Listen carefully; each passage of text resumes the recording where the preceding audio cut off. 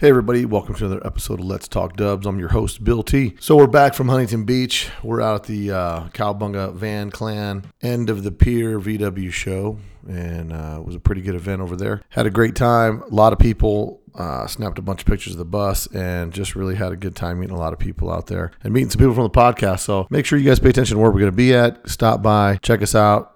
Chat with us, get you some stickers. Our next event we're going to be at is going to be on the 31st of May down at Old Town Main Street in Garden Grove at the DKP Cruise In. That's going to be starting the Bug-In weekend. So that Friday night will be the DKP Cruise In. It'll be in Old Town Garden Grove. That following Saturday will be the Octo show, so we'll be at the Octo show as well. And then midday will be at the Huntington Beach RVA Concord Elegance, the Volkswagen show. And then Sunday we'll be at the Bug-In. So make sure you come out, check us out. And if you guys are enjoying the podcast, make sure you go on and you rate, review, and share the podcast. Share the podcast with your friends so that we can continue to grow our listenership, and also rate it. We'll read your reviews on the podcast, give you guys a shout out, and we'll get you guys involved in the scene. Also, if there's people you guys want to hear from, make sure you go on our Facebook page or DM me on Instagram. Let me know who you guys want to hear of. Who do you want me to track down and interview? There's a million interesting people out there, like our guest that we have today. And there's just so much VW history and so much knowledgeable stuff that we get to hear from these guys that have been in the scene for so long. So on today's episode 19, we're going to be talking to Ron Fleming. Ron Fleming's a VW legend. He's 73 years old, and he's still drag racing, and he's out there going to it. He is a longtime DKP member, so one of the founders of Fat Performance, old school cowlick guy that's been in the game since the beginning. So great conversation we have with him. Lots of cool stuff. We kind of go back and forth between DKP, the cowlick scene, drag racing scene, Fat Performance. So we kind of keep going, touching on all three subjects, going through a bit of a timeline. So it's a great interview. Learned a lot. Ron's a great guy. I've seen him for years at all the shows. Lucky that I got to sit down and chat with him and kind of hammer out a lot of the details of some of the early cowlick days. So hopefully you guys get into it. You like what you're hearing, and you guys give us some feedback on our Facebook page and also on our Instagram. And don't forget, if you guys got any shows or anything coming up in your neck of the woods, make sure that you guys DM me, send me some information for your shows. We'll get you a shout out for your shows. One of the shows is going to be coming up later on in June. We'll have a little more interview with AJ Batista from the Eastern Tennessee Air Cooled Club. We'll talk about the event that he's got, Bugging the Dragon, that's going to be coming up June 15th down in Tennessee. So we'll talk about that on the next podcast. But make sure you guys send us some information if you want to get a shout out about an event, a show, or something you have coming up. Also, don't forget, guys, let us know who you want to hear from. Who are you interested to hear from in the VW community? So without further ado, let's get into episode 19 with Ron Fleming. A Volkswagen is a nice station wagon to have around the house. The 1974 Volkswagen, covered by VW Motors security blanket.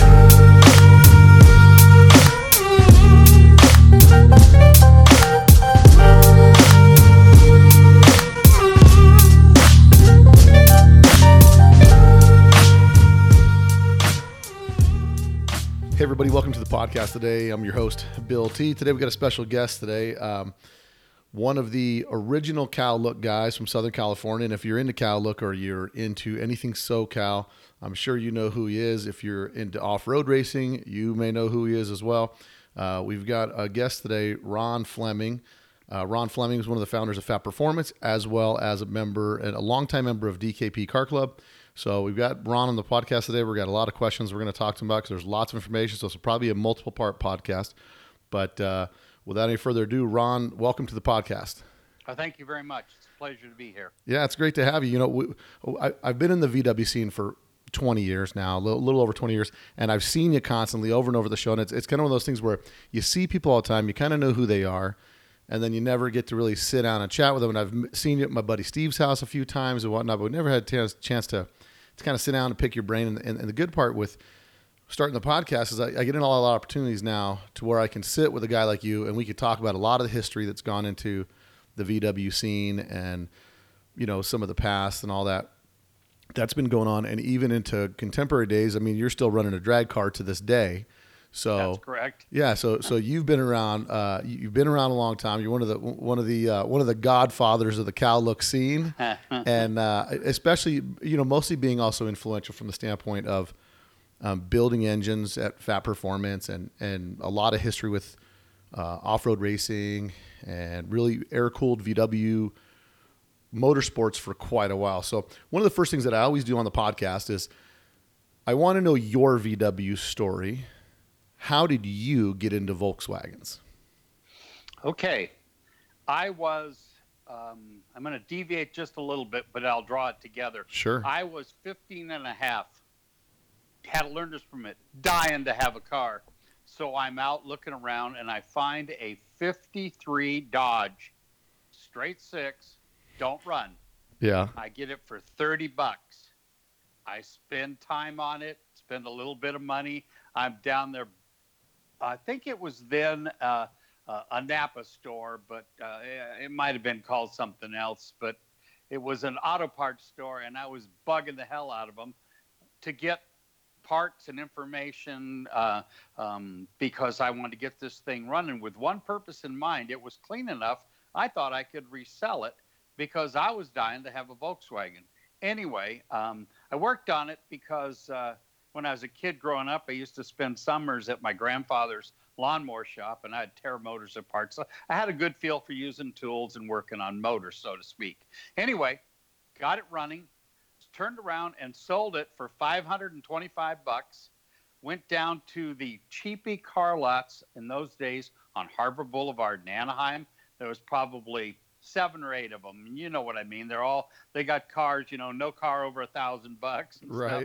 And I find a 54 Volkswagen black with a red interior, which is very common. And it's $500.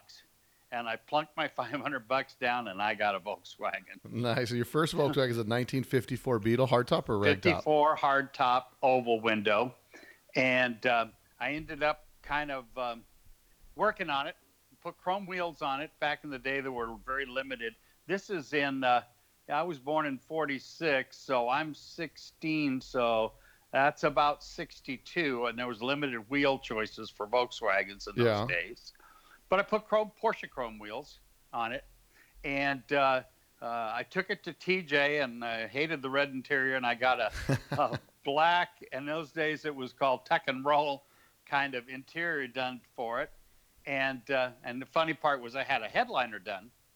And, of course, they do a black headliner in the thing, and then they light paper on fire and stick it in there to shrink it, right? And I'm just freaking out. I'm a 17-year-old young punk in Tijuana? Tijuana getting my interior done. And, of course, it was a lot safer then than I would say it is now. But anyway, the headliner shrinks up. I'm driving home from TJ. It's all done in one day. And I roll the window down, and the headliner comes down on my head. Because you can't roll the windows all the way down because the vacuum it creates long story. Blah, blah, blah. So I end up getting pop-out windows, and that stops that. Nice. Anyway, that was my first Volkswagen. I went on to have many more. I had 2 more oval window hardtops, another 56, another 54. I've had a 71 Carmen Ghia. I've had a 67 Ghia convertible. I've had 3 different VW convertibles. One of my favorite ones I had a 1971 bay window with a 911 motor I built and put in it. Oh, that thing was bad. It was, 125 mile an hour brick. A 71 Bay? Yeah. And you didn't sell that to a Porsche guy, did you? No, I sold it to a guy that worked for me later on in FAT. I kind of jumped ahead, but anyway, I had these Volkswagens. Yeah. There are many more I could tell you about, but getting back in the early days, I jumped out of Volkswagens for a little short period of time. I bought a Mustang. So you're 16 in 1962. You've got you buy a Beetle. 1964 and a half, the new Mustang comes out. So you go and get the newest, hottest ticket. Brand new 289, 71, 271 horse, hypo. Red striped Tiger Paw tires, BorgWarner T10. I want to go drag racing, right? Yeah. And I don't think about the Volkswagen at this time. I think about going drag racing in my Mustang. Right. Well, the first year I owned it, I broke the gearbox 10 or 11 times. Wow. I put a bunch of money into it. It had 2 4-barrels and had 180-degree set headers on it. But I was bitten by drag racing. But at the same time, I was getting ready to go to college, junior college, as a matter of fact. Yeah. And so I thought I got to get something that better fuel mileage and all that. So I buy another bug. Right. This was my 56 oval window. Again, black. Yeah. And I have passion for black cars. It's a disease. Yeah. Black cars are the most beautiful in the world and the worst in 5 minutes sitting outside. The love-hate relationship with the black cars. Anyway, I have to hot rod this thing. So I start finding out ways to hot rod. I put Corvair pistons in it because there aren't very many companies around. I hear about Impey. So I go up to Impey, all on my own in Riverside. Yeah. I meet Daryl, who was a little bit older kid like me. I think he's 3 years older than me. Now, to put this in perspective, Riverside is quite a drive from where you are back in those days, and there's not a lot in between at this time. Well, yeah, the 91 freeway was an extension of Imperial Highway, and it was 2 lanes each way. Yeah, so I mean, it's like you're going on a journey to go to Riverside. It's not like you know it now, where it's just city. It blends city to city. I mean, you've got to take this trek into no man's land. Well, what is Corona now was not there. Right. There's nothing there. There was, and there's no 15 freeway halfway through crossing it. So yeah, it was like a trip up country, so to speak. So you go to Impey. Yeah, and I meet Daryl, and I meet Dean, who's there working for Joe. He runs the shop. Yeah. And Daryl's like the owner's kid hanging around, and went on to become the driver of the inch pincher. And I don't want to. Daryl was just a young guy then, but he turned out to be. He became one of my heroes, and now we're buddies. Yeah. You know, we have been buddies for 50 years, which is bad math because I'm only 39. So right. Then I get into DKP because I notice I work at a little independent garage called Westphalia Motors because I had to work on Volkswagens. I had to have a place. So you're going to college at this time, and you're working as a mechanic. Well, I quit college. Yeah, that's a side story. I went to Fullerton Junior College. Yeah. Because I wanted to pitch. Mm-hmm. I wanted to play baseball. Yeah. And I threw I hurt my elbow before they had Tommy John surgery. Yeah. Oh, yeah. When I was like young, like 18. I got out of high school, finished high school 17, and then I got into Fullerton JC. And anyway, I never became a baseball player. Luckily, my sons played baseball a little bit, so I had a good time with them. But I worked at Westphalia Motors, and one of the guys that came into Westphalia Motors, Greg Bunch, was a member of DKP. Yeah. This is the early days of it. The club was more a social club. Mm-hmm. There weren't any hot rods, and the cars were basically mostly stock with a header, extractor, whatever exhaust system on them. And he kept bugging me, you need to come. And I said, I don't know about being in a car club. I kind of like my car, but he said, well, your car's nice looking, and we'd love to have you come. So finally, after about 2 or 3 times, I went to the meeting with him. Yeah. And that was their ruination. They didn't know it at the time, but if there was any influence that I really had, besides being part of the Cal Look scene, because I was a drag racer guy, and that was a no frills part of the Cal Look. Right. In other words, we don't want gaudy stuff on it. We want it slimmed down. We want it to look like it's ready to go to the drag strip. Right. And of course, we want a reason to go to the drag strip. And within a couple of years of me being in the club, with a couple other guys in the club, Don Crane for one, Dave Dolan, they all wanted to spend money and go hot rodding. And I was the man because I worked at a shop. Mm-hmm. I built motors. After a while, I left that shop, went to work for Gene Berg Enterprises. A lot of people don't remember that. Oh, really? I ran Gene's shop for the first couple of years after he left Dino Dinosaurs. See, I'm jumping all over. Gene came down and hooked up with Dean, and he left Dean. So let's talk about that for a second. So you're working for Westphalia Motors. You leave there. Yes, I leave there and go to. Now, Gene Berg had his shop already open then? He had a shop already open then on Lime Street. The same place it is now? No, it's on Lemon Street, which is, there's a citrus connection there, and it's indirectly. They're probably 3 miles apart, but Right. still, yeah. And I had come to know Gene by going down to Dino Dinosaurs, because when we were the Panzers, we went to everywhere. We always went back up to Impey, and then we'd go see Dean at Dino Dinosaurs because he'd left Impey, Yeah. you know. And then Gene came down from Washington and was going to be partners with Dean in the dinosaur deal. And that didn't work out for whatever reasons. I don't even need to go through all the jive. Sure. you know. Sure. That's just people. That's So, but it's interesting because his original reason for coming down from Washington to SoCal was to venture into this VW business, because he was maybe, I mean, and kind of how does that connection? Were you guys hearing about a guy that was building fast stuff up there in Washington, and then he connected with Dean? Gene was a parts guy making parts. He was an innovator. Yeah. I mean, he was the guy that came up with the idea of the power pulley, and he came down here and he had a company that's no longer in business called Santana Machine. Yeah. They made the first power pulleys, and if anybody gets their hand on a Santana Machine power pulley, it's like gold. It's a very collectible thing. So Santana Machine was the name of Gene's first company? No, it was the name of the company that made the power pulley. Oh, so But Gene's company was Gene Berg up in Seattle, Renton, Washington. Yeah.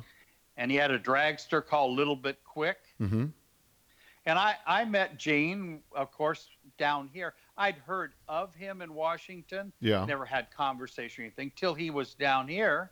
And I thought he was really a nice guy, and really had an engineering mind, and was a real innovator. And for whatever reason, him and Dean started off kind of being together, but there were conflicts. And so Gene left and opened his own shop down here, because he'd moved everything down here. Yeah, that's a pretty big. That's a pretty big layout. Yeah, it's a big long ways, and then here he's down here. But anyway, he hired me. And that was really good, because there I was in the middle of a store that was not just a regular automotive repair place. It was a hot rod shop. Yeah. And we were doing motors, and I was doing a little cylinder head work. Matter of fact, I was taught by Gene to port heads, and I got to use the flow bench. And later, when we opened Fleming and Aronson High Performance, is what we called it first. Yeah. I did all the cylinder head work, and then Greg, who came to work at Gene Berg's because he was in the club, Greg Aronson, who's the owner of the very well-known and famous white car. Yeah. Which was, by the way, was gray and root beer colored long before it was white. A lot of people don't know that. So that cover, that cover is what issue is that? That's 19. Is that a 72? Is that issue out in 72? Yeah, something like that. That was when Jim Holmes owned it. Yeah. And Jim Holmes was on the cover with it. The famous picture of him holding his hands up because the car's too low. Because back in the day, we used to get pulled over all the time for 3 things: too low, no front license plate, and exhaust too loud. Yeah, so nowadays they don't care. And they don't even bother with it. They'd bring a measuring tape out to your headlights and see how far. Correct. Yeah. That's funny.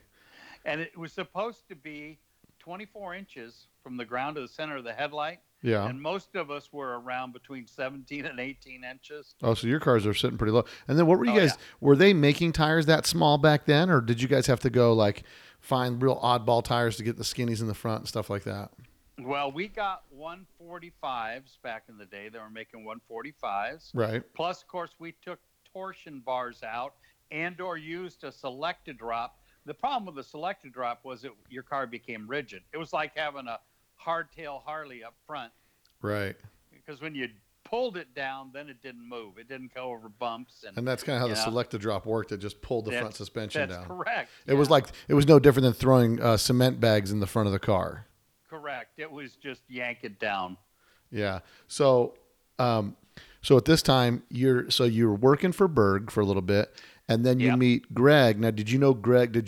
So you know Greg from the club, and then he comes to work at Gene Berg? Well, he came to join the club. I was already in, so I got to vote on him, and I thought he was a a good kid. We ended up calling him Youngie because he was one of the youngest guys. I am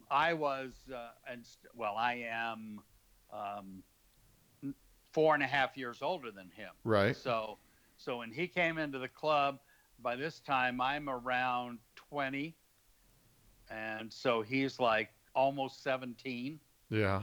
And we called him Youngie, but just nice a kid. guy. Still is a nice guy. I mean, I wouldn't have been in business with him for almost 50 years if he wasn't a nice guy.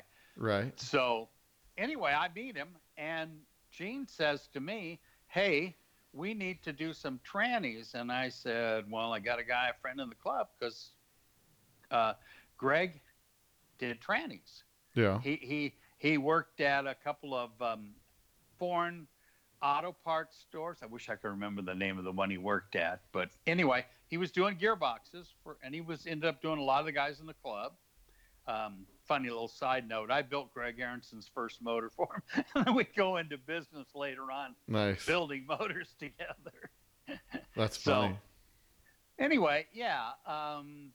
He comes to work for Gene Berg. We're there for about 2 years, and we decide that we're going to go out on our own. We're going to go working, and we start off by working in Greg's parents' garage. Yeah. Which was, we had engine stands, 2 of them, that went into holes in the concrete we made inside the garage, and workbenches. Yeah. And then we put all our stuff out. But the key was that by a little after 5, when his parents got home from work, it had to be their garage again. So we'd have to make everything disappear. It was a shop by day, and then by 5 p.m. it was a usable garage. So and the funny thing is, the cops, who we knew, all the cops in Anaheim around there, they'd come by and they finally said, "You guys have to get a building." I said, "Well, why? That's like really working." "No, you need a building." We don't understand. And the guy said, "Come to the garage door." And we look outside, and there's 3 or 4 cars jacked up with no motor. And he goes, "We can't have this." So you guys, so at this time, back in this time, VWs are super popular in Southern California. It's the car to have. Like, everybody you know's got one, and then their buddy gets a fast one, and now you got a line of people looking for engines. Is that what kind of the scene that's going on? Very much so. And as a matter of fact, if my kids ever listen to this podcast, I'll deny that I said there was some other types of racing going on around the streets at the time.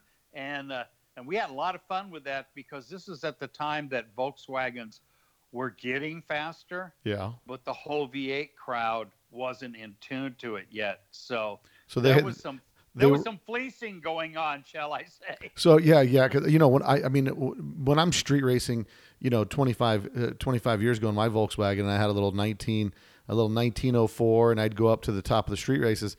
All of a sudden, the V8 guys are like, well,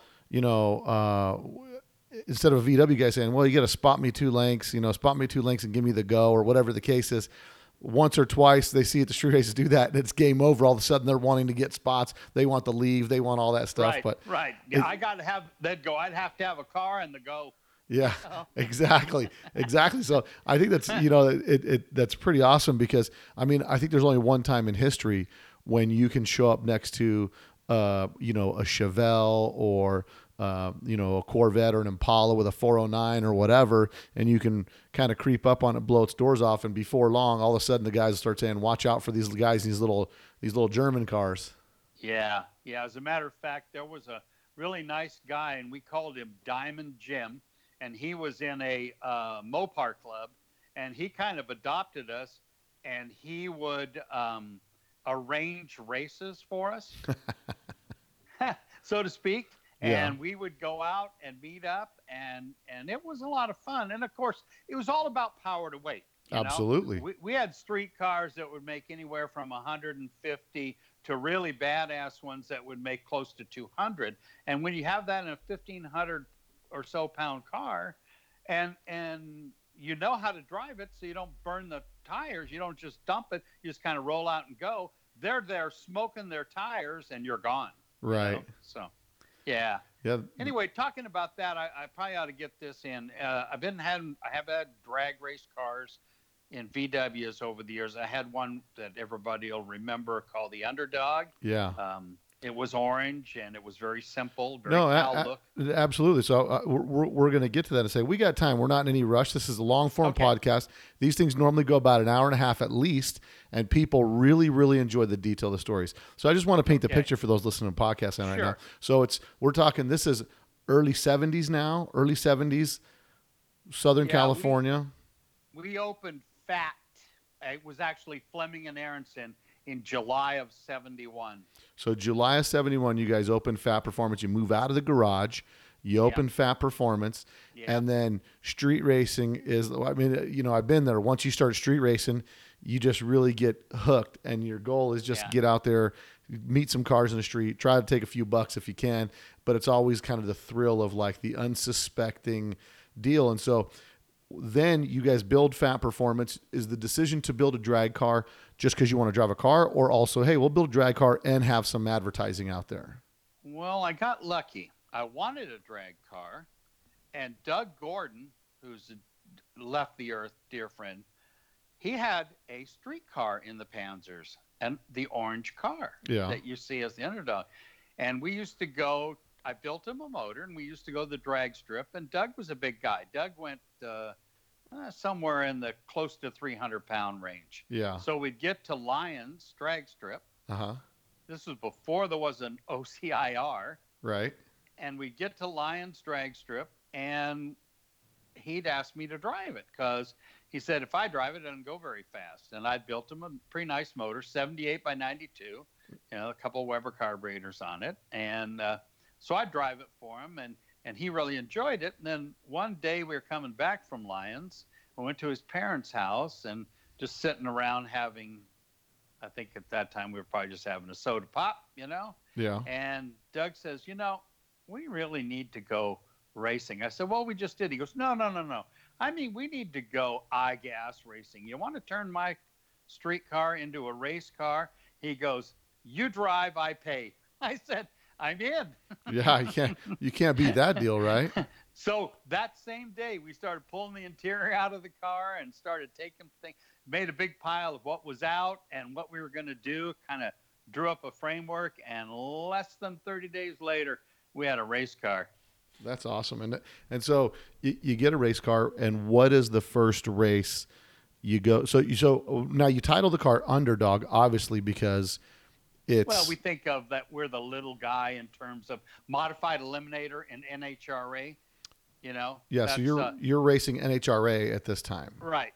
And it's modified eliminator, which means you race your class, and the winner of your class goes against, I think there's about 32 different classes, everything from A gas all the way down to little gassers like us, I gas, H gas, and they're all based on pounds per cubic inch, and they all got rules, and we're all within the rules. And anyway, and the first race I went to was the Winter Nationals. So they're at this time they're not doing. There's no such thing as VW drag racing right now. It's like if you want to drag race, you've got to go to and do NHRA events. No, but there is, because the Panzers, we put on the Carlsbad drag races, and the first bug-in was 1968, I believe. So we're going as a club. Okay.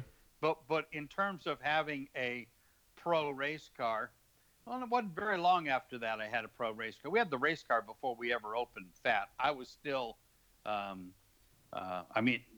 Greg and I was still working at Gene Berg when we turned on the race car. When we turned Doug Gordon's car into. But the first race I went to, this is really interesting. There was probably half a dozen iGassers then in the day. The Inch Pincher, Little Giant Killer, which was Richard Bay's Fiat, the Anderson brothers. Schley was racing H-Gas, so was Dean, which was a lesser weights pounds per inch. Anyway, I draw Richard Bay's first round of iGas. Yeah. First time. I'm at Pomona. There's probably, I don't know, 20,000 people in the stands. Really? And I'm like freaking out, you know. It's really like, this is like everything I've done up to this point has been fun racing, street racing, bracket racing, not really NHRA pro racing. Sure. Even though we're not the big show, the funny cars and all that are the big show. But Right. I pull up there and I stage the car and I accidentally roll in too deep and I put out the pre-stage light, which is okay. But I don't think that. I go, uh-oh. So I put it in reverse gear, and as soon as I get in reverse gear and start to back up a little bit, the tree's activated. Oh, no. The tree comes down. I go from reverse to first almost without a clutch, let her fly. Richard Bays beats me, and I go almost 2/10 quicker than him. Wow. It was a lesson well learned. Yeah, absolutely. A lesson well learned. So the first time you're running the drag car, what kind of times are you running? The record at that time was 12:32. Daryl set the record, and we were running like 12:40. Richard Bays ran like 12:60 or 12:50s. Yeah.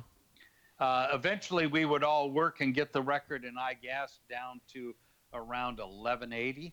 And at this time, 11:81. And at this time, NHRA has its own separate class for Volkswagens, the iGas, or it's not necessarily Volkswagens. It could be any foreign car with the same displacement and weight. Yeah, it's let's see. The iGas car, the iGas class. Yeah, it's what was it?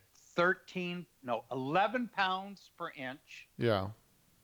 And and it's has to be no overhead cams.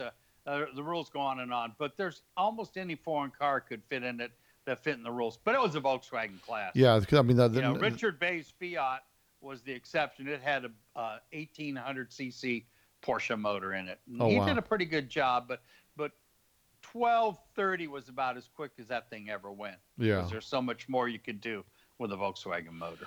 And so after the underdog car, then you guys have is after that. So how long do you run the underdog car for? I run the underdog car for about 3, maybe 4 years, and then I crash it. Pretty bad crash. On a Wednesday night at Orange County. Thursday night, qualifying for the points meet. Yeah. And I'm really, really excited because we're really running good.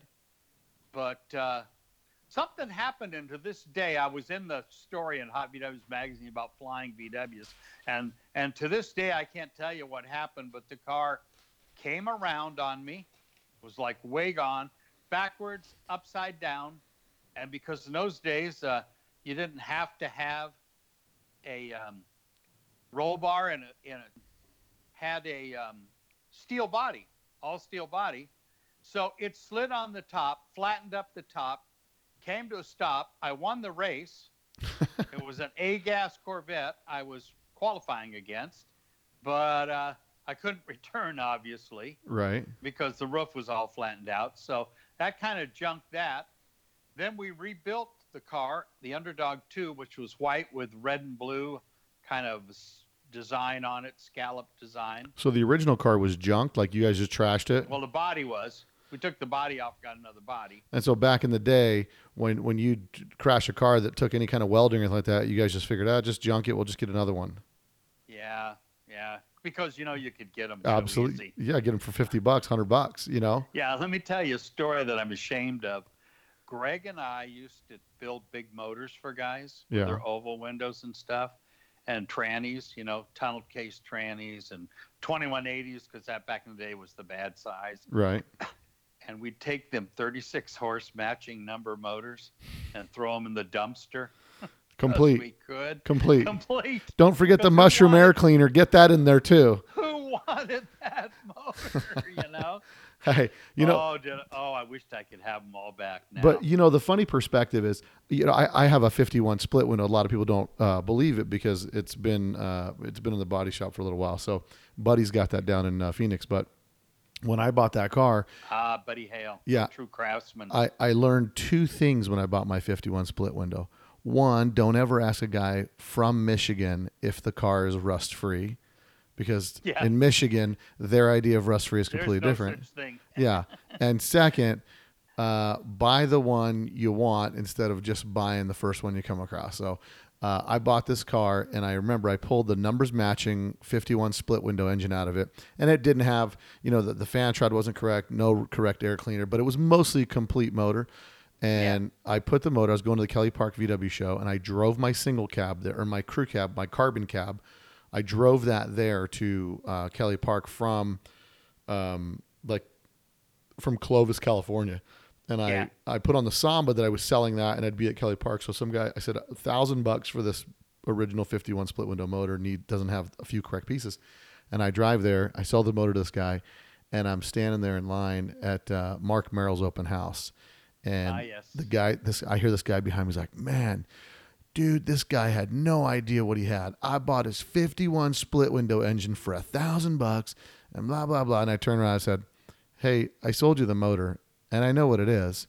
But for me, $1,000 is better than throwing it in the trash. And I said, to you, you got a good deal. I said, but the difference is I'm not going crazy and overcharging you for it. So you got a good deal. I got a good deal. But to me, the first time I drove my split window and I had to downshift to get on the freeway on-ramp, I was like, yeah, this is not going to work for me. So, and so when that car debuts, which I'm hoping it would be great for that car to debut in 2019. But that has a fat motor in it that you guys built for me. Well, I'm going to say about 6 years ago, you guys built that motor, 2600. Yeah. It was I remember. It was one of the U.S. Navy motors. And that's the motor that's in my split window, along with the Mendiola chassis and all that stuff. So hopefully that car will come out here in the next little bit in the future. But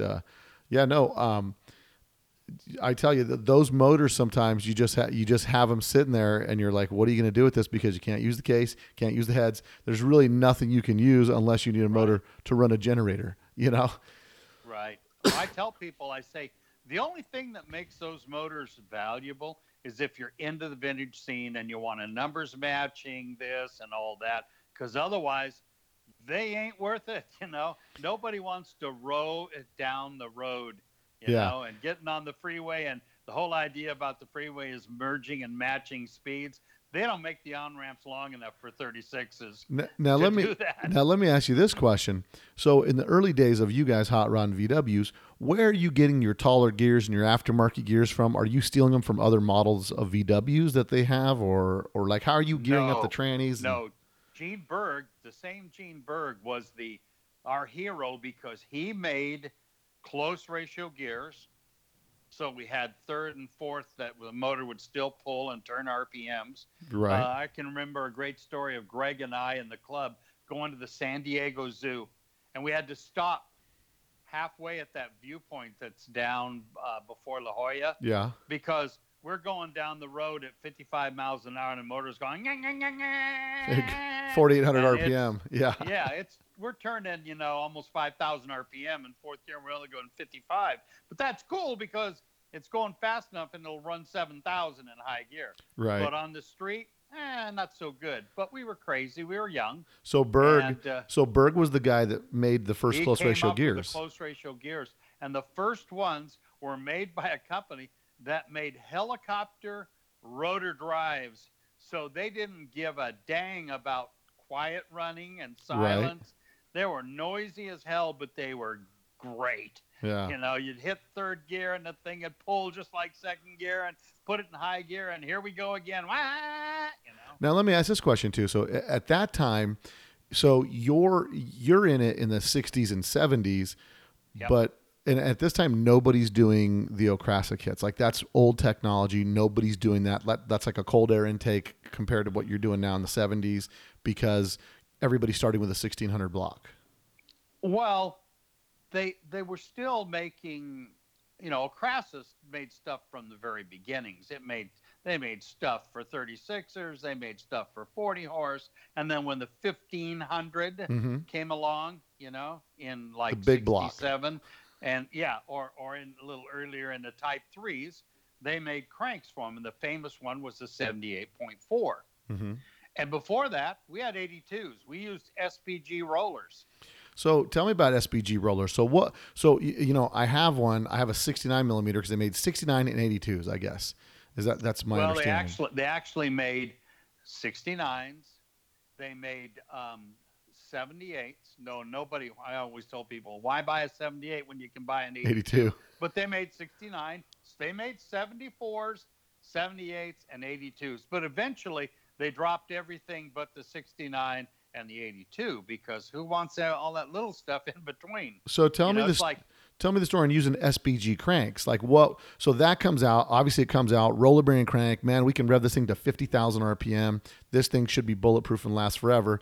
What's the experience like when you guys start using the SPG cranks?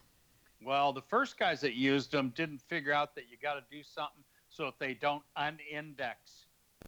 Right. You know, a roller crank is a bunch of parts, and they chill one side and warm another, and they set them in a fixture and go, shove them all together. So they kind of press them together. They press them together, but they chill the pen side and heat the receiver side on the counterweight, and boom, they push them all together. And when I say chill, they used Nitroglycerin, nitrogen or whatever. I mean, they really made them cold and really warmed them up, so they put them together. So when everybody figured it out, we had a big business. We'd weld them. We'd reach in and weld, and somebody say, well, if you weld them, you can't take them apart. And that's not true. You can grind the weld off. You can take them apart. But you just put a little tab weld on there to keep the crank together? So it doesn't unindex. And so give me the first time you see that happening in drag racing, like a guy's doing a 6,000 RPM launch and just stops the motor. All of a sudden it goes, Really? It bends one of the rods and it stops. Wow. Because it unindexes and bends the rod. Now, that happens on a launch. If it happens to you in high gear, you got everything's junk. It's all no good. It's junk. Yeah. So how long do people run the SPGs for? What's the timeline SPGs come out? They come out mid 70s and run to the early 80s, they come out in the late 60s, early 70s. Mm-hmm. The ones that we're interested in, and Impey again. Impey's the company. Impey brought Okrasa stuff into the country. Impey brought SPG stuff in the country, and then of course everybody jumps on it, and sooner or later everybody's bringing stuff in. Sure. Excuse me, but Impey, Joe Vitone and Impey was the godfather of hot rod VW parts. Yeah, and if you wanted fast stuff, you just go to Impey, and then Gene Berg's down the street engineering and designing and developing parts and saying like, hey, look at that crankshaft pulled apart.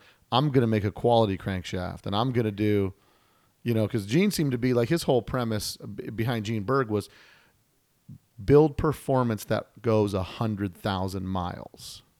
Yeah, in some ways he was very conservative. In some ways he was very intuitive and a great engineering mind. Some of the things he said you should never do, we do today with great regularity, because we've made them better. Right. We've made the parts better. I guess the best example I can give you is when I had a race car called the Underdog, yeah, and I ran high 11s, mm-hmm. and I would shift that thing at about 7,200 RPM. Yeah. The current race car I have right now, I pull the shift lever around 8,800. Wow. And I turn it 9,300 through the lights. So that's a result of better parts, yeah, better engineering, better cylinder heads, especially because we can flow a lot more air. Yeah. So internal combustion engine is nothing but a air pump with a little fuel thrown in to make it interesting. So yeah, things have gotten better. I don't mean that as a diss on Gene. Oh, it's no, just no. Like he said, no, you never want to run 92s. The cylinder wall's not thick enough. You'll have cylinder head leaks. And well, in the day, yeah, he was kind of correct. So you had to be careful. Sure. Well, the parts are made better now. So we do. Big is the size. When people say, I have a current street car now, I call it Sunny. Yeah. It's a 60 ragtop. If you saw it, it's beautiful. It's pearl white, meaning the original German color. It actually looks beige. And it has, people say, it has Porsche alloy wheels, and the body's been off. The pan is powder painted, and it's got disc brakes and a lowered front end done with spindles and everything. The car drives. and works beautiful. He'll say, "What size motor you have?" I go, "What do you mean what size? There's only one size, 2332, Right. 8494, baby." Yeah. But actually we build them bigger. I was building 3-liter motors, 3-liter Type So, 1s in aftermarket cases. yeah, and 3-liter Type 4s, And so you know? so currently our timeline where we're in right now is mid to late 70s. SPG cranks, those are coming out. Some of the No, mid to late 60s and on through the middle of the 70s. And by this time, we're using other cranks. There's still SPGs around, but the demand's not so great because Sure. there are forged. This is the early days of you can get a Crassus. And Crassus were forged cranks. Yeah. I have another hero I want to put his name out here. I had my own hero in Inglewood. His name was Earl McMills. Yeah. And Earl McMills was I met him and we knew him in the Panzers, and we told nobody about him because you go to his garage at his home in Inglewood, Yeah. and there would be box after box of Akrasa crankshafts, Molly viral pistons and cylinders, Really? like Impey had, but Earl sold them at reasonable prices to us. And oh yeah, and people would say, "Where you get all your hot rod parts from?" "Oh, Impey, like everybody else." Right. Earl McMills, and he's no longer with us. Bless you, Earl. He was the guy. So he was kind of the guy importing stuff on his own. Yeah. And getting it to all the street guys. Oh yeah. So yeah, you guys. He was a good friend of Bill Taylor. I have to say that Bill Taylor turned me on to him, and Bill Taylor's no longer with us. Yeah. So anyway. we're kind of mid 70s now. You guys started Fat Performance. In July of 71. Yeah. Walk me through when you see kind of so at some point, and I'm thinking like it's early 80s, where the street scene starts to kind of be a little bit, I don't want to say milquetoast, but it's like everybody feels like the engineering is kind of where it's going to be, and then off-road starts to. When do you guys start doing off-road motors and stuff? Okay, so let me bring us up to date with the club in this time too. Sure. The club has been together since 1965. It started out as a social club called Volkswagens Limited. It then became more of a car club and became Decliner Panzers. Who came up with the name? Gary Huggins came up with the name. Yeah. He is on the members. Then I came along and I turned the direction to hot rod, drag race, and the eventuality of the cow look, which, by the way, was involved around 6, 7, 8 of us and grew to be everybody in the club. Right. It got to be if you didn't show up with a multicolored, wild flamed candy apple paint job and get in the Panzers. It's like there's another club for that, buddy. You guys are. That ain't us. You guys are all business. Yeah, we're all basic colors, nothing very gaudy. And if it was a drag racing part, we came upon the BRM wheel. Yeah. Impey. Mm-hmm. And we went nuts, not because we thought it looked like an Iron Cross, like people say, not because we thought it was cool looking, even though it was, but because you pick one up and it's like, doesn't weigh anything. Look at this unsprung weight. Yeah. Got to have these. Yeah. So they were all through the club. And in those days, shamefully, you could buy a brand new BRM for $44.95, $45. A lot of money in those days. So, 45 for one wheel or for a set? Yeah, okay. one wheel. One wheel, $45. Yeah. But the weight savings, you're probably saving 10 pounds a wheel. Oh, easily. Yeah. Easily. And that's a lot of rotating mass. It makes a big difference crossing the finish line. That's exactly right. And they made them. They only had them in one size back then, or they had them in two sizes. Just one size. So they were all like 5-inch wide. 5.5. 5.5. They're all 5.5s. So, anyway, let me damn the only Irish Mexican ever in the club. His name was Billy Arroyo, and we called him Wee Willie Arroyo. Yeah. Because Wee Willie Arroyo ruined the BRM for us, and he did that by going out in his garage and figuring out that with a little Brasso and steel wool, he could make the thing look beautiful, Oh, really? you know? So, which is all great, but you know what happens when you make it look beautiful? The next day it looks terrible again. Right. You got to go back out there and clean it up again. They grow hair overnight. Yeah. So of course, now we have to spend our Friday nights instead of cruising at Big Carl's in the parking lot, dressing up our wheels. So then we could go out, and if they became foggy, we were ruined anyway. But Yeah. Willie Arroyo, dang you. Yeah. No, that's awesome. So, and also, around what year in DKP do they start the top 10, and who starts the top 10? Oh, the top 10 board was put up there by myself and Mahaffey. Mike Mahaffey, the world's fastest split window back in the day. Yeah. I built him a 2180, and that thing was bad. I mean, it was really bad. Here's a street car that would run 1198 Wow. PW. Yeah, that's bad in those days. Yeah, And, 1198. 1198 is still fast today in a street bug. Oh, of course it is. Anyway, he was number one, so of course he was all about starting it. Sure. And then Greg was on it, and Dave Dolan, Don Crane. Don Crane was a guy who I have great Don Crane stories. I'm not sure I can tell them all, but his parents were pretty well off.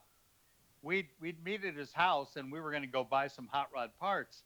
And on the way out of the house, his mom would say, here's a little money for you. Don't say anything to your dad.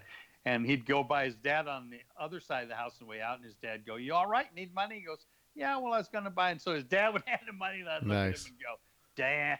That kid's got it made. Yeah, we'd go buy Weber carburetors. Yeah. We used to go buy 48 IDAs. We would buy it was a lot of money in those days. It was $62.50. It was $125 for a pair of them. And if we bought four instead of two. instead of $250, they'd give us to them for $225. Get out of here. Buy four. And these were brand new in the box. Brand new Italian 48 IDAs. And where were you buying those from? Carroll Shelby.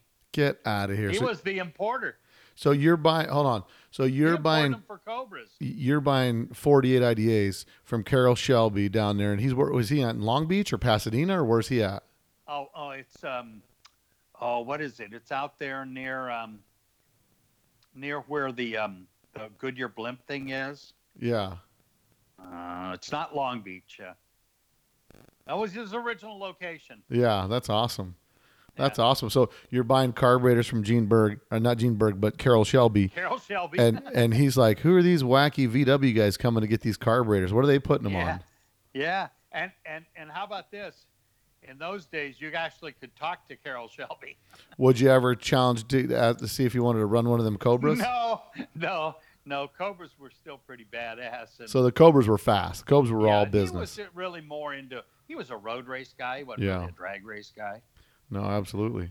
So you buy so I mean, and that's an interesting thing that maybe some people don't know, that you guys are buying stuff from Carroll Shelby. I mean, I talked to Burley Burlisle. I had him on the podcast last week. And, I saw a little bit of that. That was very cool. Yeah, and he told me that when he wrecked his first buggy, that he borrowed the nose cone off of Carroll Shelby's transmission for his little dune buggy or something like that. So it seemed like there was some overlap with the whole Southern California racing scene, where guys are kind of, and the VW guys having to be really resourceful and finding other places and locations to get more power, bigger carburetors. And so at this time, you guys are going down, buying 48s. Is anybody making manifolds for those? Gene Berg, magnesium ones. So Gene Berg was the first guy to make 48 IDA manifolds. He was a parts maker. I mean, the first one was Impy, the tall ones. Mm-hmm. Those were, but Gene made shorter, better flowing manifolds, and he made them out of magnesium. And here we go again. They're lighter. Yeah, less weight, absolutely. Yeah, we're all about less weight. Everything matters. Back in the day, on my 56 oval window with, at the time, about 170 horsepower. Yeah. With a full tank of gas, weighed 1,550 pounds. Wow. And way to run the corner. It was a about 1230 something. That's crazy. That's crazy. Yeah. And so now we're up to what, mid 70s. The clubs kind of, now the club went through a couple iterations. Yeah. Okay, so the club is starting to wane as far as the original guys Mm-hmm. because we're all getting older. A lot of them are married, having kids. Greg and I are starting a business, which the club was great for our business, but it's waning. So we're looking around and we're heading into the 80s, and we decide to go off-road racing, building off-road race motors, because we started out by doing dune buggy stuff, Yeah. because the sand buggy scene was growing by leaps and bounds back in those days. Sure. And everybody built sand buggies out of Volkswagen parts. They're readily available. You could have pretty good power and everything. And nobody hardly was using big V8s and stuff for sand buggies or off-road racing other than in trucks, because the buggies weren't big enough. The suspensions weren't sophisticated enough yet. For example, all through the 80s, we dominated Class 1 with big Type 4s. Yeah. We just killed them. Oh yeah. We won championship after championship. I mean, it was fun time at FAT. Let me tell you, we were really doing it. So anyway, My buddy Jim Barbeau out here had a class. He had a Type. I remember the name. He had a big Type 4 in a black car that he had out here that he used. The guy that made the bed liners was the guy that they built cars for at Desert Racing Performance out here. And I remember Butch Dean. Yeah, and Butch Dean's out here, yeah. And so we see a lot of those Type 4 motors and stuff that we've seen. When I started looking at, I get in the street racing thing in the early 90s and stuff, and I'm looking around, and I'm like, hey, why aren't guys using these big Type 4s, man? These things are big 3-liter motors, but they were so expensive and outpriced on versus a street motor. But yeah, no, I remember seeing the unlimited class Type 4 motor cars. So anyway, we're building sand buggies. So let's back up to the start of it. And a guy comes to us, and he has a company, Safeway Plumbing, and his son wants to off-road race, and we build him. In those days, it was called Class 9. Yeah. And it was a hot rod, 40 horse, by rule, had to run a single two-barrel. They didn't care what two-barrel. Had to be a 40-horse based motor, and unlimited to what you could do the heads. Anyway, there wasn't that much horsepower, but it was 100 horse, let's say, and, Sure. It worked okay. So we go to our first off-road race in Barstow. And out in Barstow, they started down by the highway and where the outlet malls are now. Yeah. There was nothing, just the course, and it would run across that for about a mile or so up the hill, and then drop off over the hill and go on the course. And they had a number of courses, excuse me, in Barstow.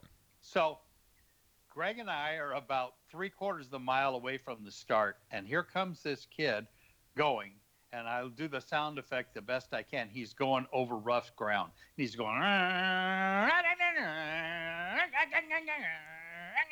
and because when he flies in the air, he doesn't take his foot out of it. Right, he's got to put foot to the floor. I look at Greg and I say, we're effed. We'll never see this again. Right. This guy's done. He won the race. Really? And that was the beginning. And I want to give credit here, because I don't always get a chance to a lot of people who we did motors for who were really good, because our old list of customers reads like a who's who in the desert today. I'll believe it. Pro trucks and Robbie Gordon and Bob Gordon and Jimmy Johnson and Larry Ragland and Marty Lettner, and I'm not even hitting on all of them, but there's so many guys who were good. And if you were good and you could read the desert, Rob McCachran. Yeah. Rob McCachran, we dominated 1600 while he raced it for 10 years in a row. Yeah, Rob McCachran, local boy here. Yeah, good guy. Yeah. Good guy. No, and that's kind of what I think that's kind of where you guys evolved into in Fat Performance, right? The street scene was kind of there, but that became more some of the other guys, because the meat and potatoes of it was the street guys kind of bellyache about the money, and then the off-road guys don't really. Most of those off-road guys are using it as a tax write-off for advertising for their business, and they're running they're sponsoring their own race cars and doing that kind of stuff because it's not a poor man's sport, off-road racing. I mean, it's Yeah, two truisms I'll tell you about. One is, I always said we don't build motors, we build big boy toys. that's right. Because everybody that wants to go off-road racing, for the most part, has a construction business or a plumbing business, or like Tommy Bradley and Oh, yeah. Glass and Bradley you know, Glass. Yep. Yeah, we had plenty of guys in Vegas. Oh, And yeah. they came out of Vegas to us like, well, for a number of reasons, but most of all, we did a good job. Yeah. But the other truism about it, when you build somebody a street motor, you get paid, bye-bye, see ya. When you build an off-road motor for somebody, it's just the beginning because they go out there and beat the crap out of them, Yeah. and they got to bring it back.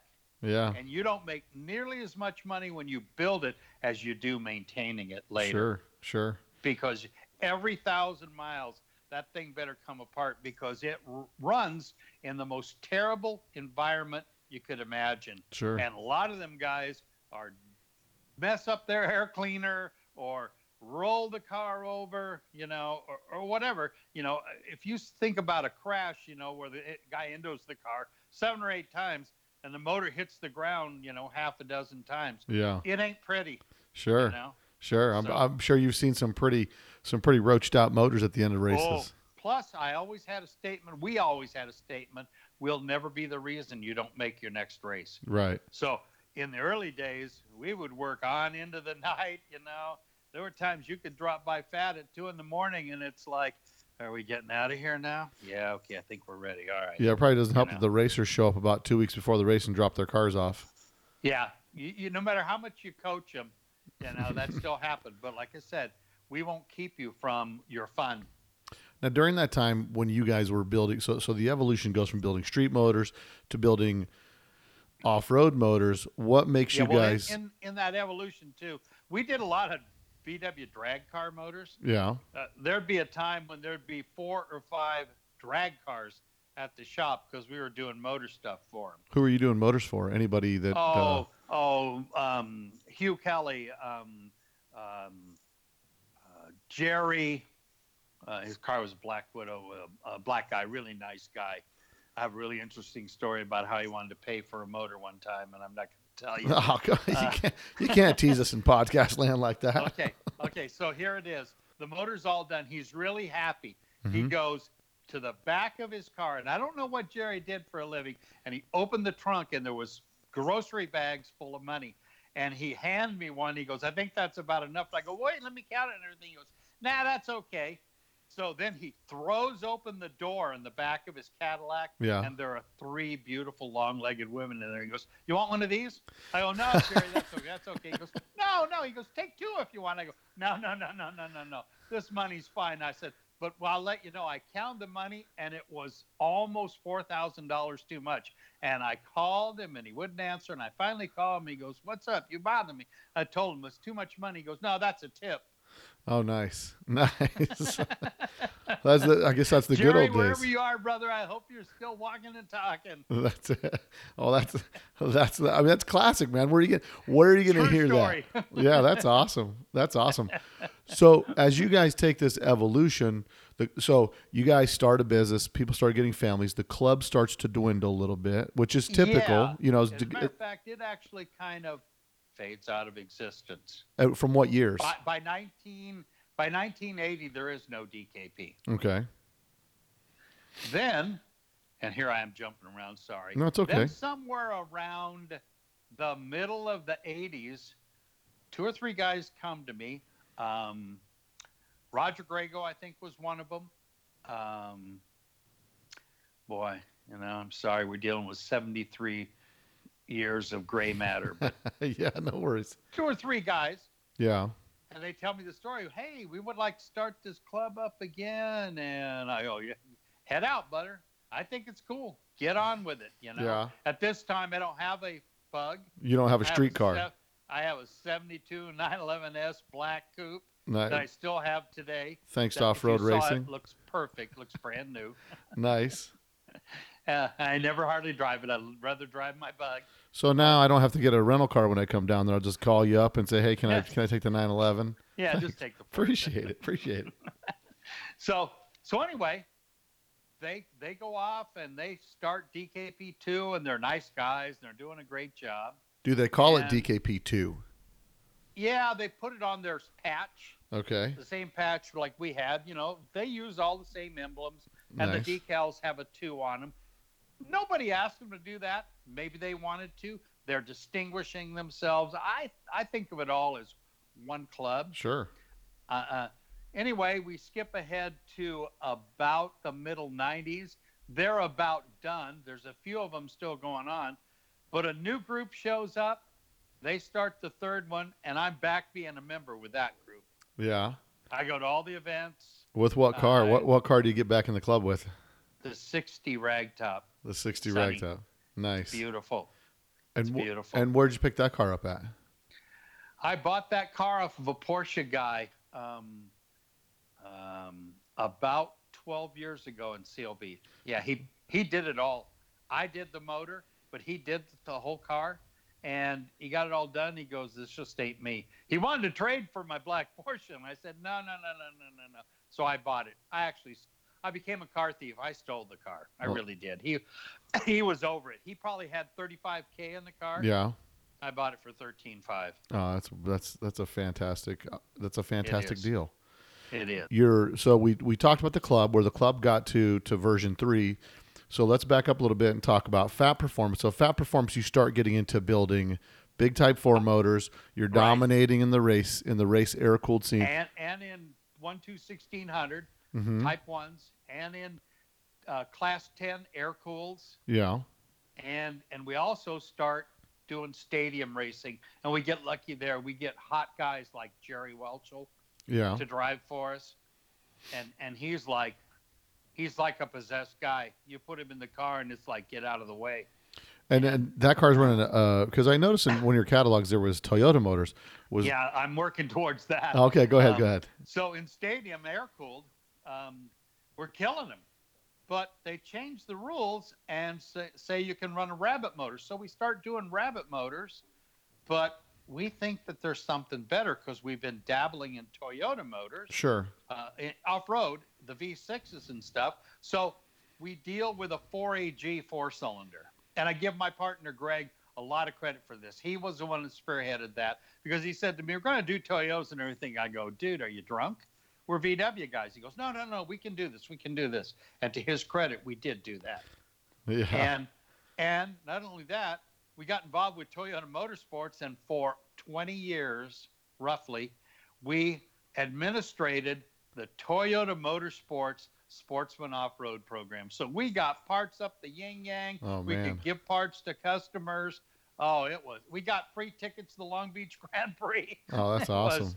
It was fun times. Yeah, So so we were having a really good time. And we were building little 4-cylinder Toyota 4AGs that were cracking 200 horsepower. Wow. At 1,650 cc's. And you're putting turning them like 10.5. And you're putting them in the back of 16 cars? Yeah. So you're taking the air-cooled cars and converting them to water-cooled. Yeah, we mostly did in Class 10 buggies that would run air-cooled. We convert them, putting radiators in them. Stadium cars, everybody went to running a Toyota.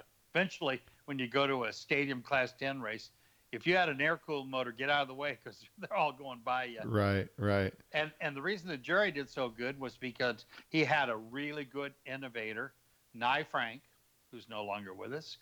Nye was such a talent and such a fabricator. He started out doing aluminum bodies for Top Fuel cars and for Bonneville racers. And then he got involved with Jerry Welchel, and he hand-built torque converters for an Audi automatic.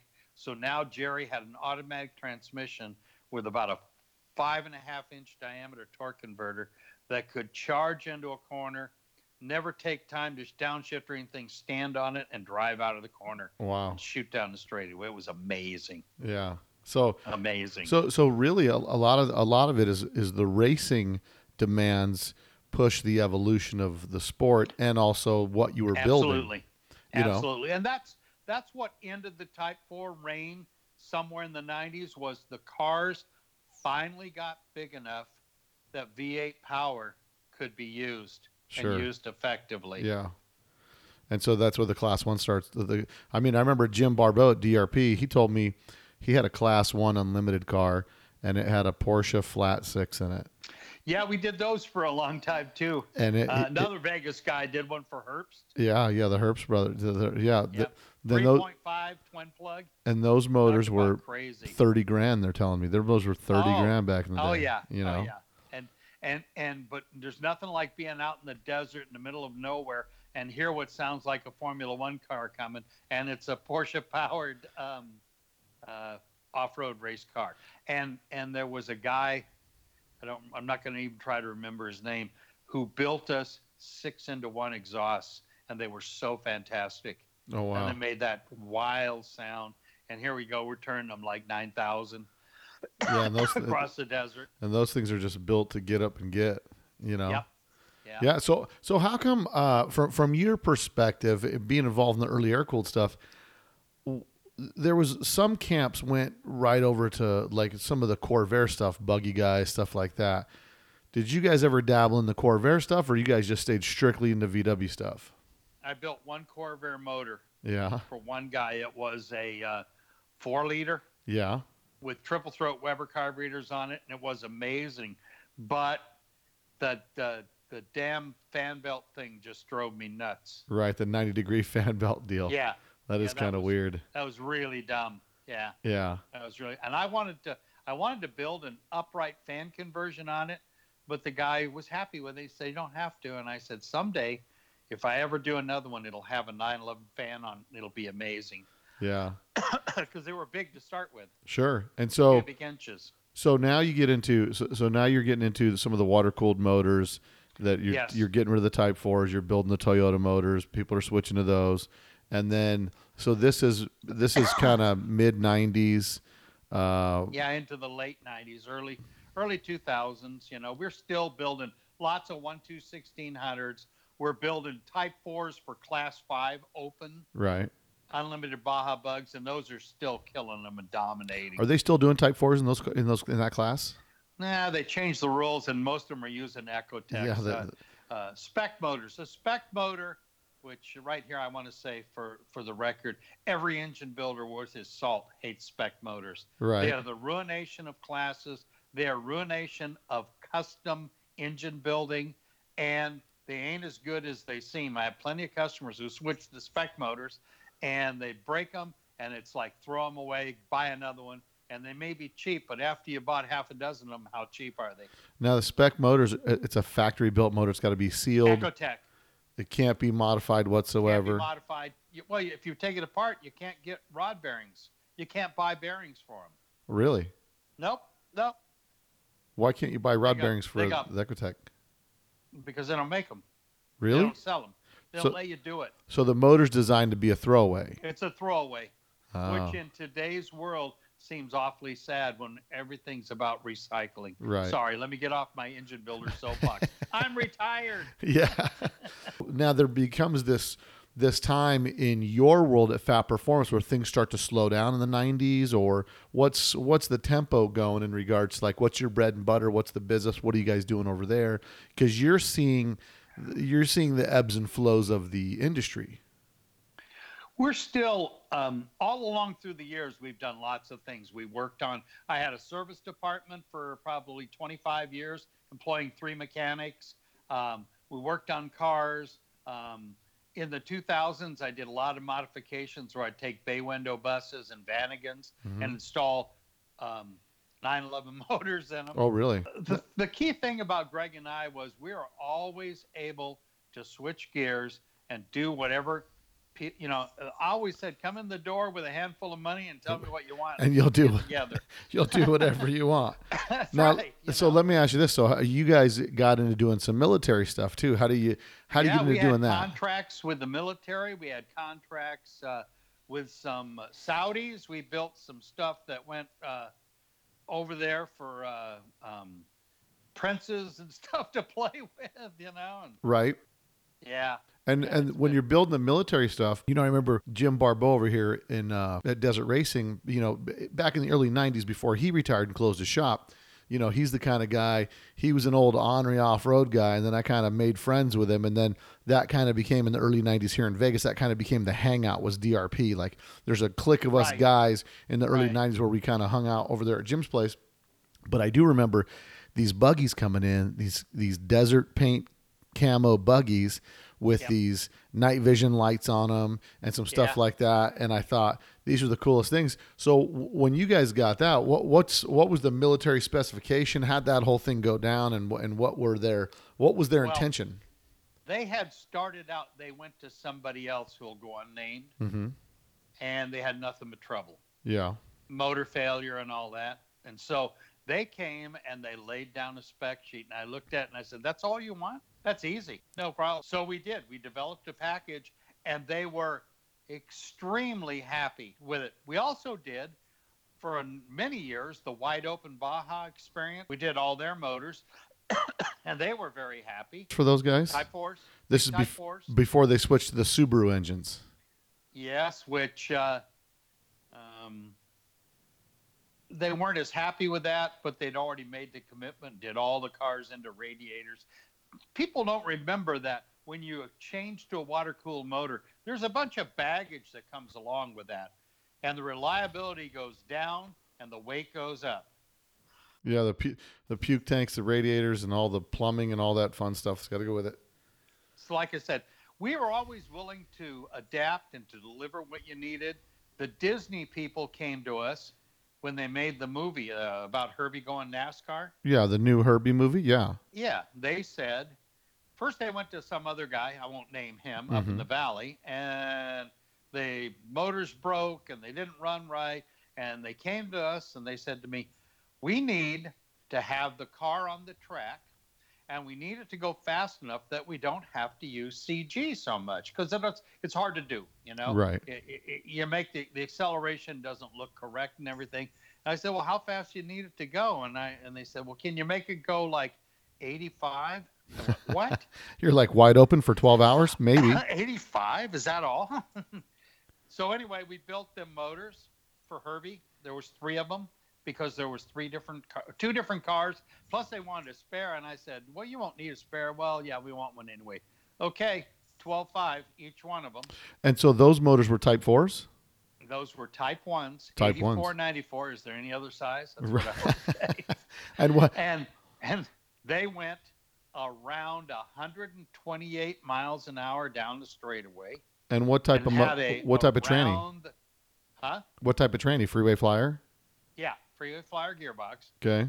And around the track oval of over 124, almost 125 miles an hour. Wow. And they had the cutest little girl was driving them. Yeah. She was the stunt driver. She was about 5 feet tall, and she said, "What do I need to know?" I said, "Just go out there and stand on it." And they would go around the track, and the Disney people were ecstatic. But the best part of this whole deal was they filmed for 2 weeks at Fontana, Yeah. and they said, "We need you out there," me, because I built them, Uh-huh. and Greg needed to stay back at the shop and run it anyway. And I said, "Well, I don't, you don't need me. You won't have any trouble. We want you out there. What's your hourly rate?" And I said, $90 an hour. And they said, "Okay, we want you around the clock." They took me out there, Yeah. kept me at the track for 2 weeks. Each night at the end of filming, take me to a hotel, give me a meal ticket for breakfast, feed me at the track with the big catering company, the motion picture, how they use that. Yeah. And I just stood around for 2 weeks, chit-chatting with Dale Earnhardt Jr. Nice. And Rusty Wallace was a great, nice guy. And Jeff Gordon was really cool. And, yeah. No, that's It was awesome. a lot of fun. So did you get Fun. And I made $90 an hour around the clock. Yeah, you can't beat that. Did you? And No. so did you guys built and installed the engines, or just built them? We just built them, gave them to them. Here you go. What the 48s on the motor? Yeah. Folks. And I gave them, I sold them oil coolers. I knew the guy who was putting the cars together, and he was a good guy. I said, I want this oil cooler, I want this fan on it, and I want the oil system run this way. And they did everything we said, and it worked perfectly. So what happened with those cars today? I don't know. Somebody's got the motors. But They're nice motors. but those are all the NASCAR style. CNC ported heads, scat forged crankshafts, 48 IDAs. Beautiful parts, Yeah, built best parts. best of the best. $12,500 each. That seems pretty cheap today. Yeah.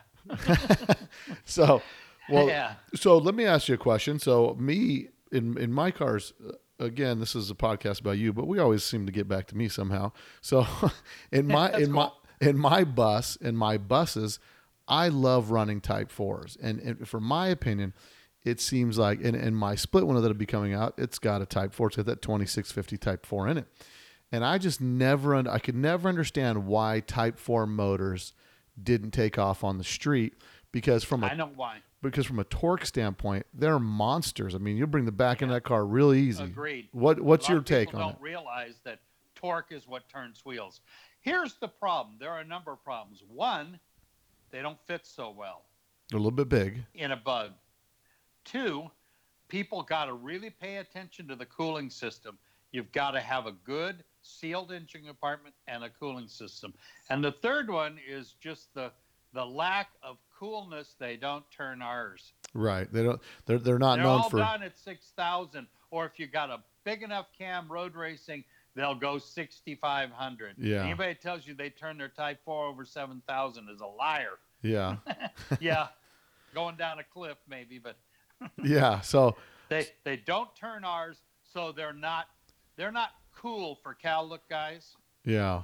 Yeah. So I mean, for me, I like them in my bus. They've got tons They're of torque. absolutely fabulous. They're I the agree. they're the best motor for pulling grades, and I mean I've had my Bull Run bus. I've had that bus. That bus has been on the road now for over 18 years with a motor, a Jake Raby motor that I got back in 2000, like back in 2000 when I bought the motor, 2000 2001, and when I Right. bought the motor, I paid $8,000 for it turnkey, and everybody was like, "Man, that's insane! $8,000 for an engine." I'm like, "It's turnkey."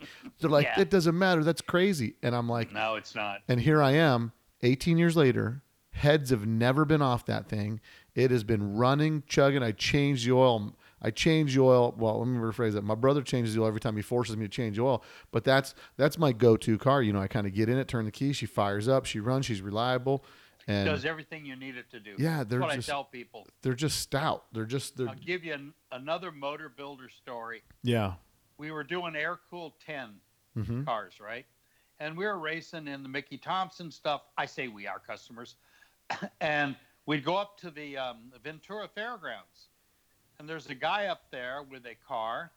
And he calls me, and I kind of know who he is. And he says, well, darn it, I guess I have to come to you. I said, well, what do you mean? He goes, well, all the red ones keep going by me. And I like that because our motors always have a signature red shroud. Right? Yeah. So I said, well, okay. And he said, yeah, my dumb engine builder can only give me 160, right? I said, well, you don't need me. He goes, what? I go, yeah, we only make 145 Right. in our air-cooled 10 motors. He goes, well, I don't understand. I go, okay, well, let me just tell you. Here's probably what's going on, and I'm doing this very tongue-in-cheek.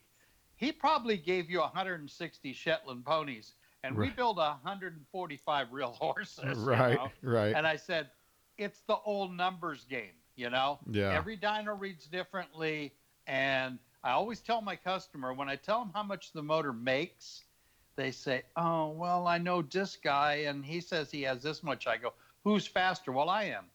Yeah. Well, who cares? Then I what said, do how about this? What number do you need to hear? Right. Does it do what it's supposed to do?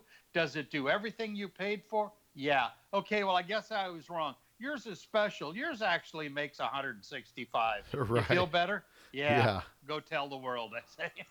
No, and that's really the key component in building engines is building reliable motors that last, that start up every time, that you don't have issues, and that comes from getting engines from guys that are reputable. They build them over and over again. They've been building them for years because although they're pretty basic in nature, there's the little tricks and tips that the guys do Correct. that make them run forever.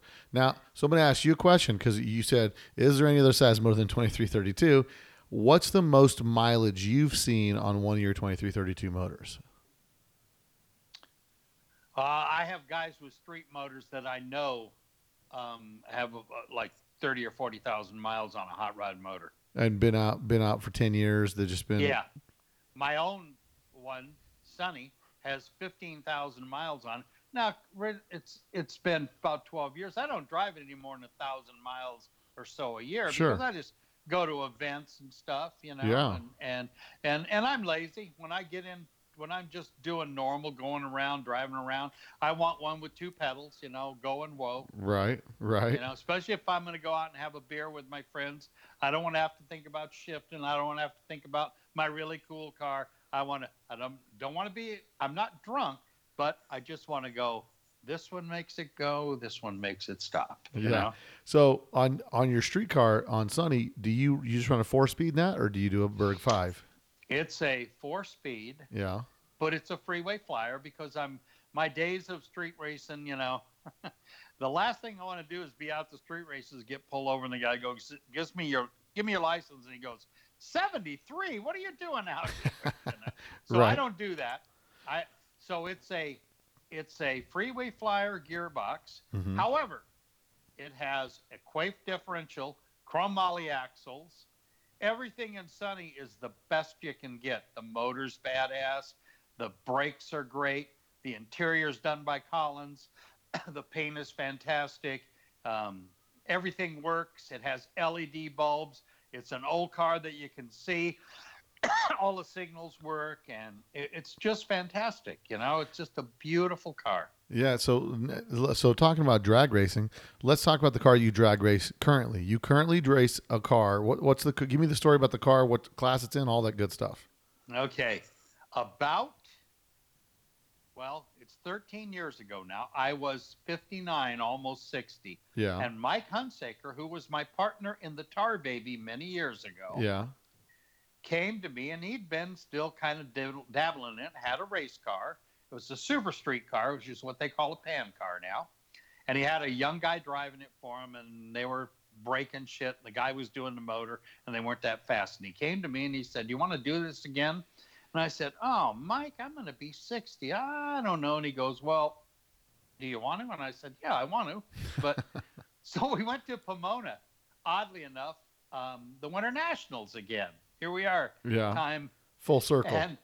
and they have a 16 car quick bracket, right? Yeah. So that's how you get to run some singles at the Winter Nationals, because they got a big program. So we go out there and we make a few passes. The very first pass I make, and I kind of tuned on the car and changed a few things before we went out. Yeah. The very first pass I make, remember, my iGassers all ran. The best ones ran in 1180s. Right. When when you hang up your racing gloves. Yeah. Now I had a dragster, and that's a whole different animal. But Sure. Anyway, I had a Rabbit dragster, and it ran 942. But so I make a pass at Pomona, and it's so much fun. I'm giggling. I go through the lights, and I still got my leg in it all the way through, and I'm going, "Oh shit! Sorry, I can't say it. Lift your foot. You're gonna hurt this thing and have to fix it." Well, we ran 1080 out of the box, right? Oh, wow. And I'd never been in the 10s in a bug, and it was so much fun. So we start working on it. We start going racing together, and I start working on it. Well, it currently now is a chop top, because I love chop tops. It wasn't when I started racing it, but I told him after a few years, we're going to build a new car out of this. He goes, "Why?" I go, "Well, because it's ugly, and Yeah.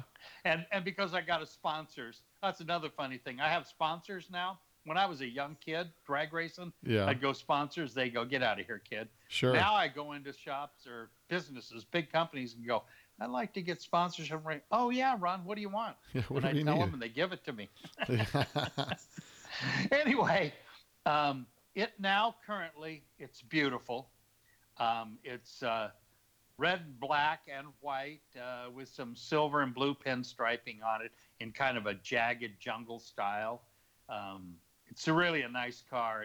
It's a little different from everybody's. Has different wheels than everybody's. Has a beautiful full anodized aluminum interior. Looks like a funny car on the inside. Nice. And runs 996 and 135 miles an hour. And everybody I race is 30 or less, more 30 years or younger than me. So what?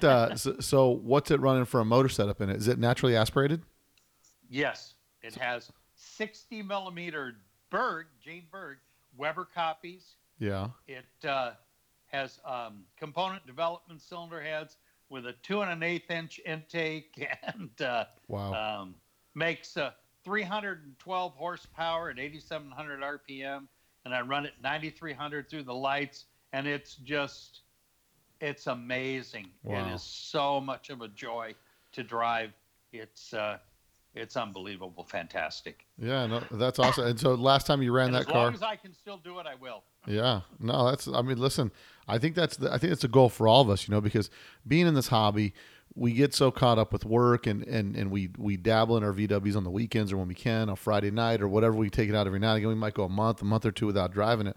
Yeah. But our goal is to where we get to a point in life where we can really enjoy our hobby, enjoy our cars, and I think I'm there. Yeah, I think we sometimes we get caught. It was funny. So I was at the show this weekend, the Huntington Beach show. And Cowabunga. Yeah, Cowabunga. So I had the Bull Run bus parked on the pier. Now the Bull Run bus has been done for 19 years. I take it to Octo. No one blinks. No one looks at it. No one anything. But we go to the Huntington Beach show, and if there wasn't 500 pictures of that car taken, there wasn't any. And it's so, and what kind of crossed my mind is I started thinking about how different it is that we as VW people, we get a little bit jaded when it comes to Volkswagen. It's like, oh yeah, it's an oval, it's not a split. Well, meanwhile, back in 1992, it was like, is that an oval window? Wow, where'd you get that? You know what I mean? Correct. And it seems like we've become so jaded because the internet's made the world so small that we forget, and it kind of makes sometimes maybe going to shows not so exciting or not so fun because we forget about really looking at the cars, the uniqueness of the car, and really looking at the time, effort, and energy people put into them. And it was just amazing to me how many people were just all over the bus. And my perception of my bus is like, this old thing, I've had it forever, and I just drug it down here because of this, and this, because it's my reliable bulletproof one that I turn the key and it starts. And but it was interesting that I think as the hobby goes on, we sometimes get a little too jaded about stuff, and we don't appreciate some of the really cool stuff that's out there. Yeah. And when you take the time and you kind of go through, because I think we're so used to like, what's the new thing? What's the new thing? Who's got the new car? Who's got the cool thing? Who's got this? And that's one of the cool things about DKP, the Cowlook scene, is it's the evolution in it has kind of stayed within certain boundaries. The style, the tempo, the structure, the builds of the car, the intent of the club has stayed fairly traditional, all the while maintaining a level of attainment for some people. Like, I'm trying to build a DKP kind of car. You know what I mean? Everybody knows that. Like, you come up with that description, and that's one of the great things that I appreciate about the DKP. One of my favorite things is, 18 years ago when I debuted my bus, was going to, they weren't doing it at Nick's Burgers. I think they might have been doing it at Dairy Queen back then. And I came into the Dairy Queen, and I'm driving my bus, and it's 2001. Nobody's driving buses on 17-inch wheels. And I come in with the red and black bus with the big Type 4 in it, and no one's doing big Type 4s and street buses. And, I come in there, and I just remember, like, the greatest thing ever was leaving there and just laying patch the whole way as I left. You know what I mean? And so it's always been, I did the same thing when I came out in the Type 34 Ghia. And it's one of those things where that Friday night event, which we have another one coming up, which I wanted to touch base with about it for a second, but that Friday night event of the pre-car show weekend is just what kicks things off.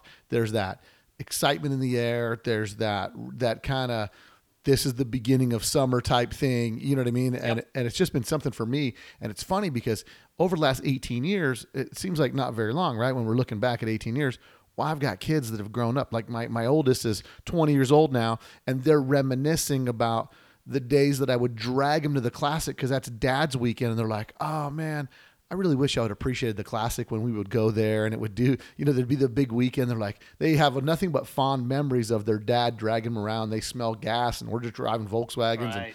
But it's such an I iconic. have two sons. One's 35, one's 30. Yeah. Yeah. And are they into Volkswagens? No, one's a motorcycle guy and one's a Honda guy. Yeah. But It's okay. I Hey. never forced them. Hey, they're They both motorsports. worked at the shop in the summertime, and they both are mechanically proficient because I always told them, you want to fix your car, there's your tools you can use. I'll get you parts, but you're doing it. I'm not doing it. So they're very sound in that way. And they're car, bike, whatever guys, but listen, VW people. they're car guys, period. And car guys, Yep. there's a thing with a car guy that Right. at one point you were standing there, you saw a bug, and you thought, man, that's kind of cool that thing's fast and it's small and it's unsuspecting. Maybe I got to That's get right. into something like that, because That's right. when you're it's funny. You'll drive your 911 and everyone wants to race you. You'll drive your bug and no one knows that they're racing you and they can't pass you. You know what I mean? It's like this little game that we Right. play driving around, because I had a 911. I drive my 911 around. I've got every Chrysler 300. Everything's trying to race me. I drive my bug around. No one's trying to race me. But if I get on the gas a little bit and people think like, oh, let me get around this bug, and then I surprise them with, they can't beat me in the bug. It's just such a fun experience, and that's one of the things I think on the VW scene that kind of makes us all. We love the underdog. We love Me the too. we love the basic car that can be built to the same level of a supercar. You know what I mean? And like it's just such a great hobby, and it's awesome to be able to have you on the podcast and talk to you about stuff like this. And it's even more cool to be able to go that the events are still going on. So we've got on May 31st, we've got the DKP Garden Grove Main Street Historic District Cruise Night. Yeah, absolutely. And I'm looking forward to going there because, now that the Southern California scene has been kind of split up a little bit, it's kind of a bummer, but I can't be there. I got a day job and I got kids and I got people to feed and stuff, so I can't be there for 10 days. So my choice is the first weekend, starting with the DKP night, and then Right. Octo on Saturday, and then there's a vintage show there on Saturday somewhere as well, and then Sunday at the Bug-In. So will you be racing your car at the Bug-In? No, because I run the whole show for Kimball. Oh, okay.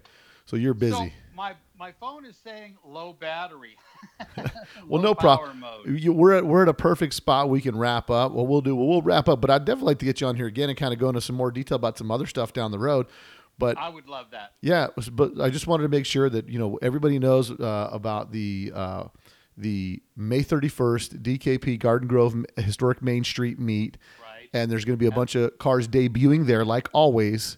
Right. And the For that winning weekend. car gets an automatic entry into the Bug-In America's Most Beautiful VW. We're bringing that award back. Awesome.